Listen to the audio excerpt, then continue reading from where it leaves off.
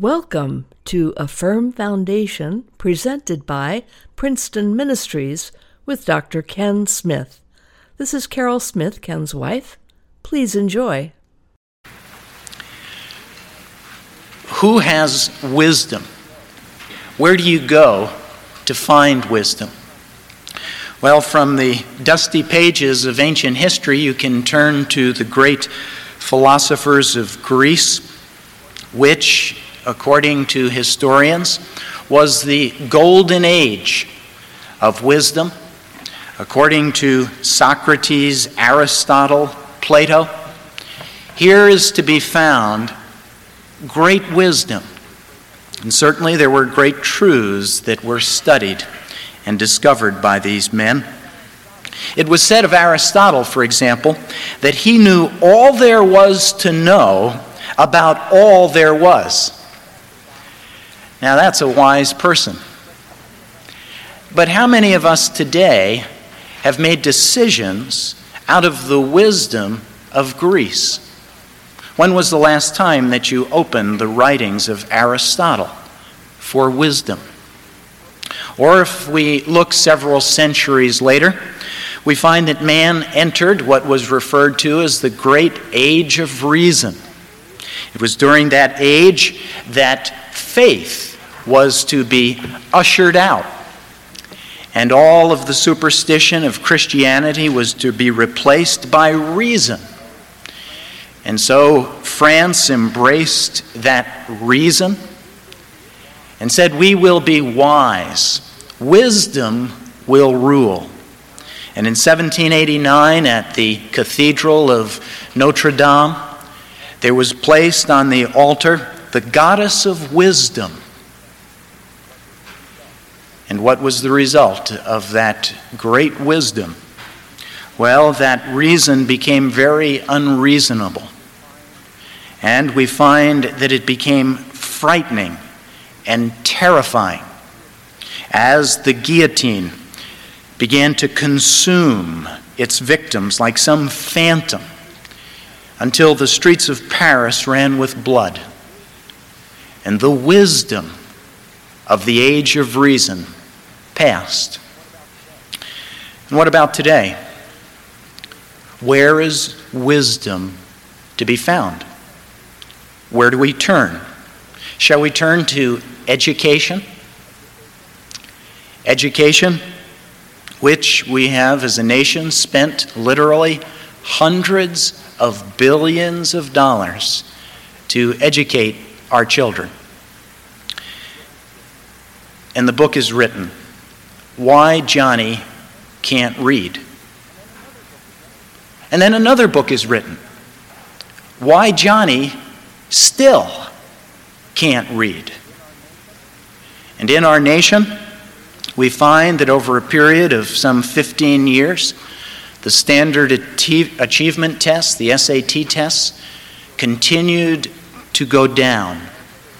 Today in America, there are over 25 million Americans who are unable to read and write, unable to sign their name. We find that there are fewer and fewer students who are studying and dedicating their lives to the sciences, to mathematics. And we also find within this same school system that is to be dispensing wisdom, instead there is a greater concern for the dispensing of contraceptives.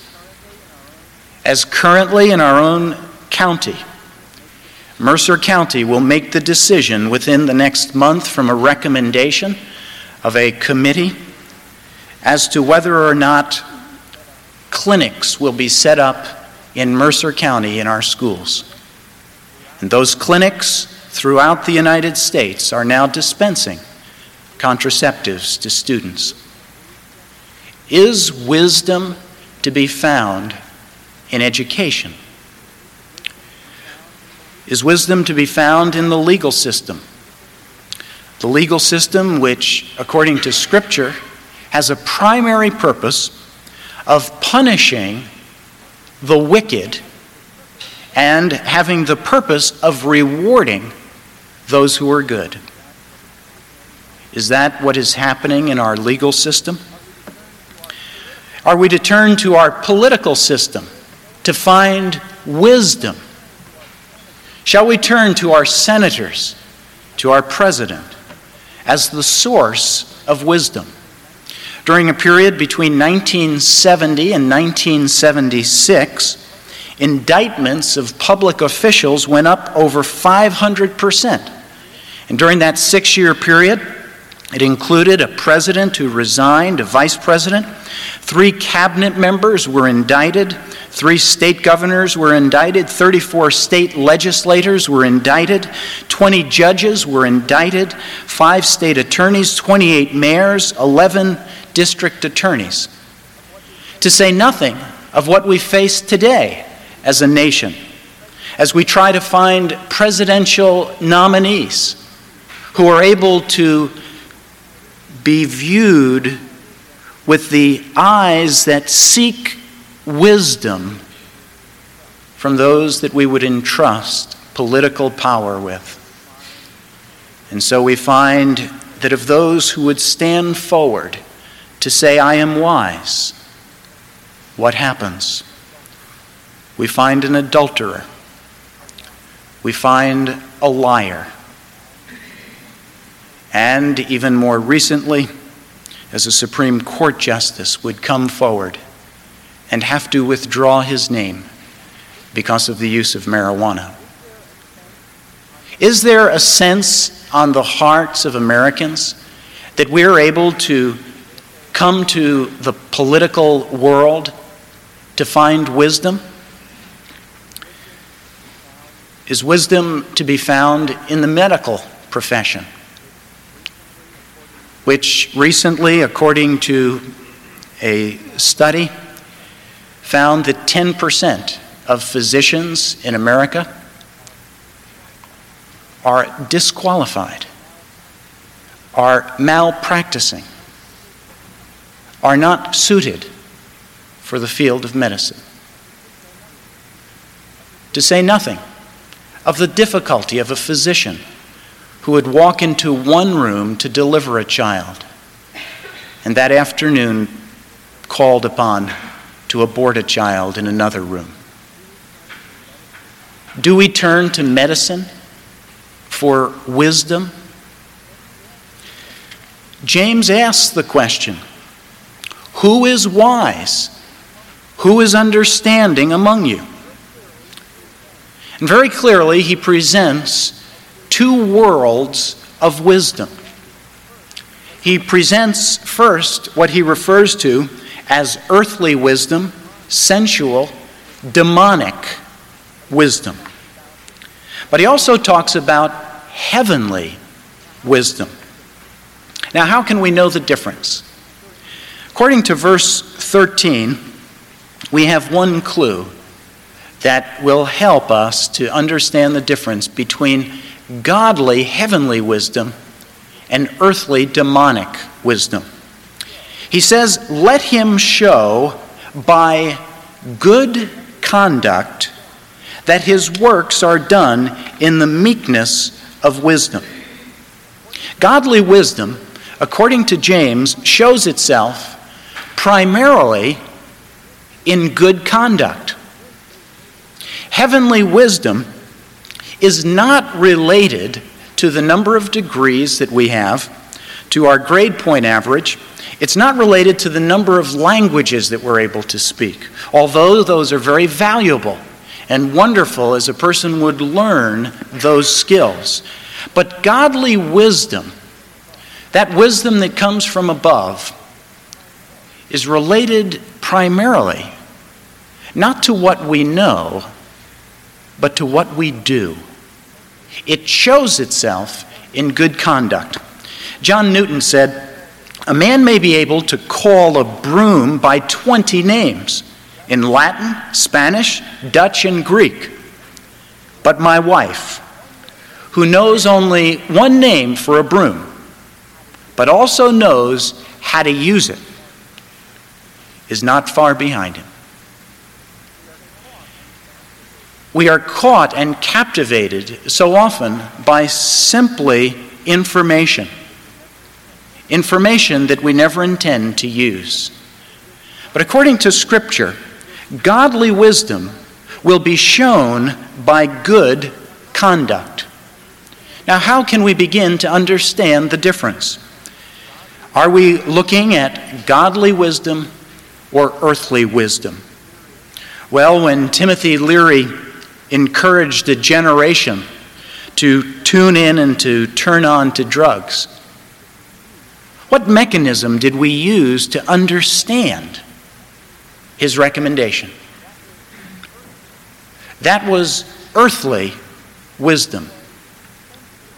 It was sensual wisdom. It was demonic wisdom. Why? Simply look at the conduct that it was encouraging. When Hugh Hefner and Bob Guccione present their slick-colored magazines, and they present a Playboy way of life, is this earthly wisdom? Godly wisdom? How do we discern? Very simple standard. What type of conduct does it produce?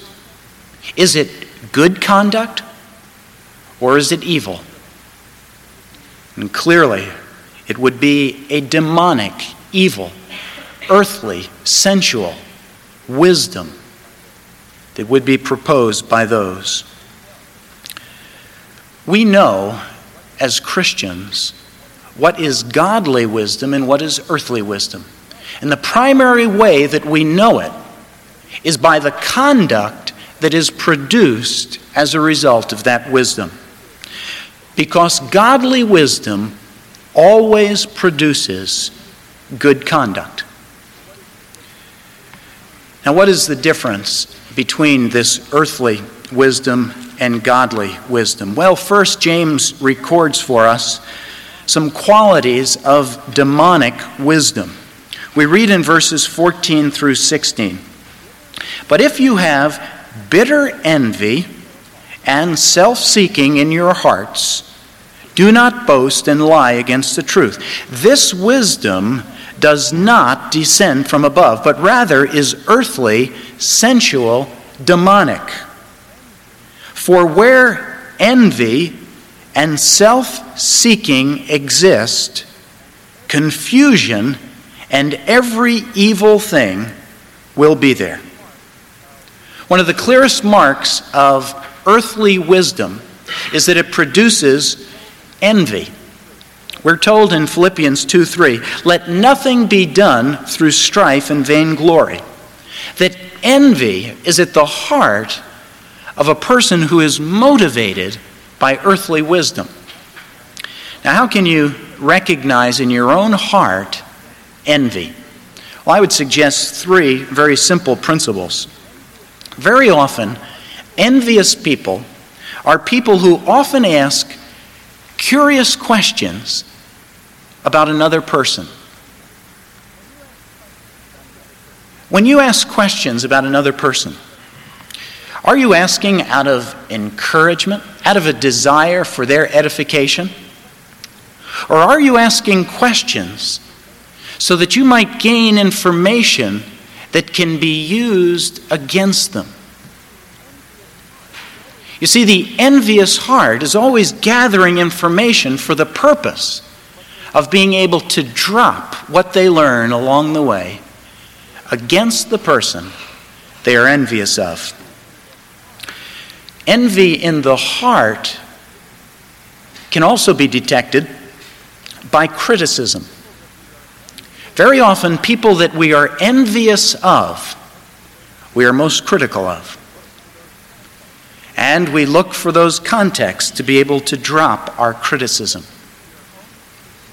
Listen to your own critique of another person and ask yourself, is my critique for their good, or is it simply motivated out of my envy and wanting some way to be able to detract from this person? The third quality of envy has to do with a desire on our part of seeing them fail. And so if you look at another person, perhaps they are smarter, perhaps they are more successful, perhaps their family is doing better, perhaps it's a boss. Why do you ask questions about them? Why do you bring criticism against them? Why do you harbor in your heart a desire for them to fail? Could it be that you're basing your analysis of another person simply from earthly wisdom? Because one of the first things produced from earthly demonic wisdom is a spirit of envy. It has been said, envy is the worst of sins. An old story is told of a group of demons who were trying to figure out a way to tempt and to cause the sin of a holy man. And so they tried first seduction. It didn't work. They tried filling his mind with doubts. It didn't work. They tried to bring before him the great fears of his own failure and his inadequacy. It didn't work. And finally, Satan himself appeared. And he said, I'd like to try one simple thing. Your methods are much too crude. Permit me this one strategy. And so Satan went to the holy man, and he whispered in his ear, have you heard the news? Your brother has been made bishop. And over the face of that holy man was a cloud of envy as the news penetrated his heart. Are you glad when you hear that a family member is doing very well? Are you glad when your boss gets that promotion? Or that the person who is competing against you gets that promotion? Or does a look of envy cloud your face? Know this, that is not from above. It is from below. It is based on earthly wisdom. Envy is a toxic waste. It is a gas that is able to take the life out of anyone who would breathe in its noxious fumes. And these fumes have been inhaled by every merchant, by every lady, by every scholar, by every laborer. And envy seeps into every heart. It's the foul breath of Satan himself. And envy, if undetected, will bring rottenness to your bones. Envy fills the air with its pungent odor. It is earthly wisdom. James tells us, secondly, that self-seeking comes from earthly wisdom. Charles de Gaulle said, we do not have friends. What we have are interests. That is earthly wisdom. How often are we motivated simply by self-seeking? And to know this, that when we are motivated by self-seeking, it is earthly wisdom. It is not from above. Have you ever noticed how easy it is to deceive ourselves on this point? Do you ever notice that when another person is set in his ways, we call him obstinate. But when we're set in our ways, we simply say that we're firm. When we're seeing another person who doesn't like their neighbor, we say he's prejudiced. But when we don't like our neighbor, we are showing good judgment. When they treat others well, we say they're politicking. When we treat other people well, we say that we're being thoughtful. When they take a great deal of time to accomplish a task, we say they're lazy. But when we take a great deal of time, we say that we're deliberate and careful. When they take time to dress well, we say they're extravagant. When we dress well, we say we're tasteful. When they take risks in business, we say they're foolhardy. But when we take risks, we're wise financial. As each one of us looks at other people, we're very quick to see the weakness and the self-seeking in other people. But how often do we look at ourselves to see the same self-seeking, and when we see it, to be able to call it earthly wisdom, demonic, that needs to be confessed, that needs to be brought to the Father? What happens when earthly wisdom is at work? Well, we see first envy, then we see self-seeking. But James tells us that it also produces confusion and all manner of evil. Now James changes the scene. And now it is a bright, fair, fragrant landscape that he presents. It's a landscape that talks about heavenly wisdom. He tells us, but the wisdom that is from above is first pure, then peaceable, gentle, willing to yield, full of mercy and good fruits, without partiality and without hypocrisy. Heavenly wisdom, quite different than earthly wisdom. He tells us first that heavenly wisdom is from above. It comes from the Father. He says, first of all, it is pure. It seems to avoid and excludes all that is false. It simply tells the truth. It is concerned with that which is right and holy.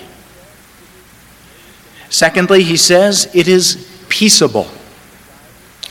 Those who would be guided by heavenly wisdom are continually concerned with following a way of peace.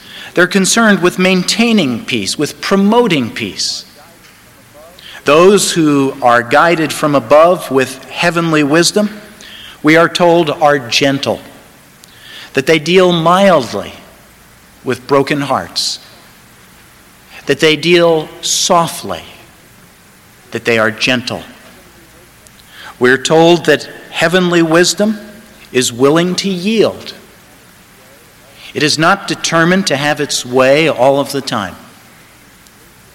It is willing to yield. Also, that heavenly wisdom is full of mercy and good fruits. It can be seen. For every curse, it returns a blessing. For every insult, it returns a smile. That is from above. That is not from the earth. He tells us that heavenly wisdom functions without partiality. It does not look to people as being more valuable than another. It does not look upon the rich man more favorably than the poor man. It does not look upon the educated man more favorably than those who are not educated. That comes from above. It is godly. It is a heavenly wisdom. We're told, too, that this heavenly wisdom is able to work without hypocrisy. It simply is very open. It is crystal clear. There is no hidden motive, simply the desire to present truth. That these are the qualities of godly wisdom. And when we look at Jesus Christ, we see, unlike anyone else who has walked upon the face of this earth, one who was able and was functioning always through godly wisdom. For he was the Son of God. And in Jesus Christ, we find one who was pure. We find one who was peaceable, gentle, willing to yield to the will of the Father, who was full of mercy, full of good fruits, who ministered without partiality, without hypocrisy. And the only way a person begins to live in the sphere of godly wisdom is to first give their life to Jesus Christ. Because godly wisdom comes only through Christ. It is through Jesus Christ alone that the gift of grace is extended. And those who would bear his name are called upon to be peaceable and pure and gentle, willing to yield, full of mercy, full of good fruits, that they would minister without partiality and without hypocrisy. There is a difference between wisdom. There is a wisdom that is earthly, sensual, demonic.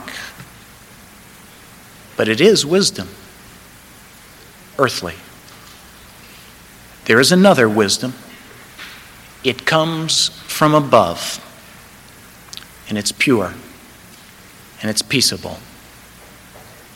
And it comes from the Father, through the Son, to all of those who would trust in him. Know the difference. Discern the difference, for there is a difference. Let us pray. Our God and our Father, we come before you as men and women who are asking the question, where is wisdom? Where is it to be found? Father, help us to see that wisdom is seen in good conduct, and that wisdom, that which comes from above, will bring peace and will be gentle. It is pure. It is willing to yield. It is concerned with mercy and good fruits. It ministers without partiality or hypocrisy. Father, we pray that as Christians, you would help us to function in the world of godly wisdom. And Father, that if there be any here who do not know the source of that wisdom, that even in this hour they would put their trust in Jesus Christ alone, that they would know Jesus, who was full of godly wisdom, because he is the Son of God. And we give you thanks in Jesus' name. Amen. Thank you for listening to A Firm Foundation, presented by Princeton Ministries. This programming is supported by you, the listener. You may go to our website, princetonministries.org, or send your donation to Princeton Ministries, Post Office Box 2171, Princeton, New Jersey 08543. That's Princeton Ministries, Post Office Box 2171, Princeton, New Jersey 08543. The Lord bless you, and Dr. Smith looks forward to hearing from you. We would like to thank Roan's Web Development Company for making this webcast possible. You can find their link at the bottom of our website, princetonministries.org.